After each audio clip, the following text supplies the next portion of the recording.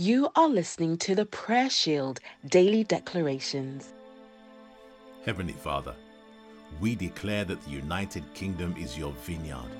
We declare that in this season, our nation will receive the seeds of God's word that have been spoken over it. They will bring forth life to our nation. Father, we declare that your word will not return to you void. It will accomplish the assignment for which it was sent. You said that you will hasten the performance of your word. We declare the acceleration of God's plan for the nation. We declare an acceleration of the harvest of souls, of hope and healing. A season of flourishing is imminent.